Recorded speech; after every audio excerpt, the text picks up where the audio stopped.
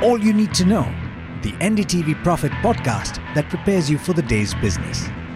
Good morning and happy Monday to you. This is the daily morning update from NDTV Profit and I'm Mathew. Today is the 15th of January. The top news comes from the M&A space. Tata Consumer Products is set to acquire 100% stake in Capital Foods and Organic India, which have a combined enterprise value of close to 7,000 crore rupees. In case you were wondering, Capital Foods sells its products under the Ching's Secret and Smith & Jones brands. That deal is worth 5,100 crore rupees and the company will acquire 75% of the equity shareholding of Capital Foods upfront and the balance 25% over the next 3 years. Organic India will be acquired completely. The deals will be funded through internal accruals and bridge financing according to the management, but the company's board has also approved a fundraise through a rights issue worth 3,500 crore rupees. In politics, former Union Minister Milind Deora has resigned from the Congress party and has joined the Shiv Sena led by the Maharashtra Chief Minister Eknath Shinde. Speaking to reporters at his Mumbai home, Milind Deora said that he quit Congress to walk on the path of development.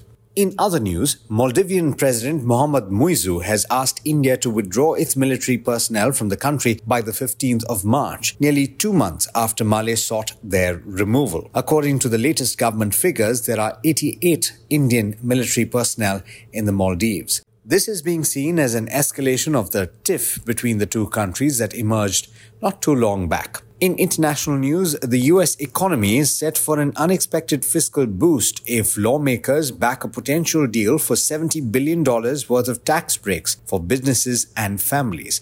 That's according to a Bloomberg report which said that congressional negotiators are locked in talks over renewing expired business tax breaks and boosting the child tax credit. The proposal will need to be passed through a Congress that is deeply divided over the nation's fiscal trajectory, as some Republican lawmakers are pushing for deep spending cuts as a condition for averting another government shutdown on the 19th of January and the 2nd of February when temporary funding expires. The worry is that an injection of cash into the economy would hamper the Fed's attempts to cool inflation. Now, analysis by the International Monetary Fund has suggested that artificial intelligence will affect almost 40% of global jobs. And while there's potential for AI to fully replace some jobs, the more likely scenario is that it'll complement human work, according to the analysis. Advanced economies may have about 60% of jobs affected,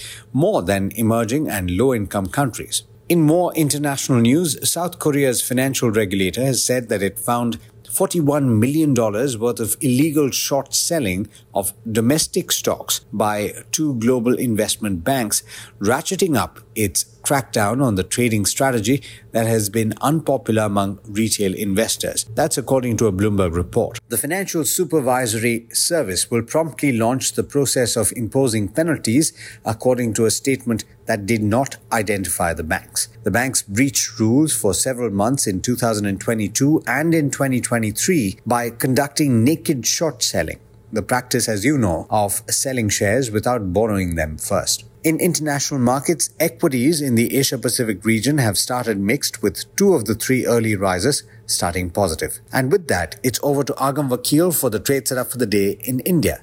Good morning, Agam. 2 more IT results to take stock of. Will the pack propel the benchmark beyond the 22,000 mark at the start? Good morning, Alex, and thanks for that.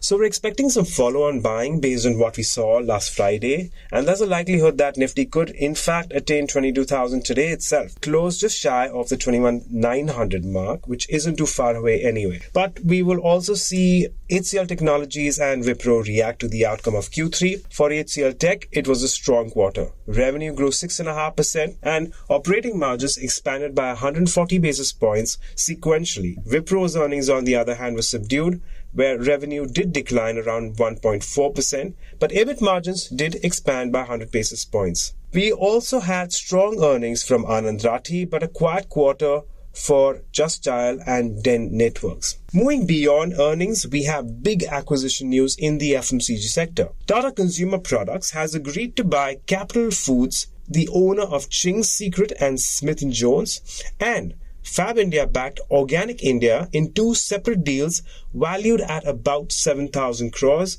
as it expands its portfolio of high-margin businesses. The board will meet on 19th January to consider fundraising via equity or debt issue. We also have Bharat Heavy Electricals and NLC India, where BHEL has received a letter of award for an order worth 15,000 crores for an EPC project from NLC India. And then we have eMudra, where the company has opened a QIP with a floor price of 444 odd rupees.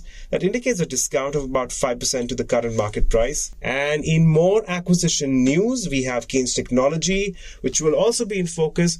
The company will acquire Mixed Technologies for a consideration of $30 million to establish itself as a silicon to systems manufacturer for artificial intelligence and high-performance computing infrastructure. Post-acquisition, it will hold 13.2% stake in Mixed Technologies. On the whole, Alex, a whole lot to watch out for in terms of earnings as well as news. Thanks, Agam. And as always, thank you all for listening in. This is Alex Mathew signing off. Have a great day.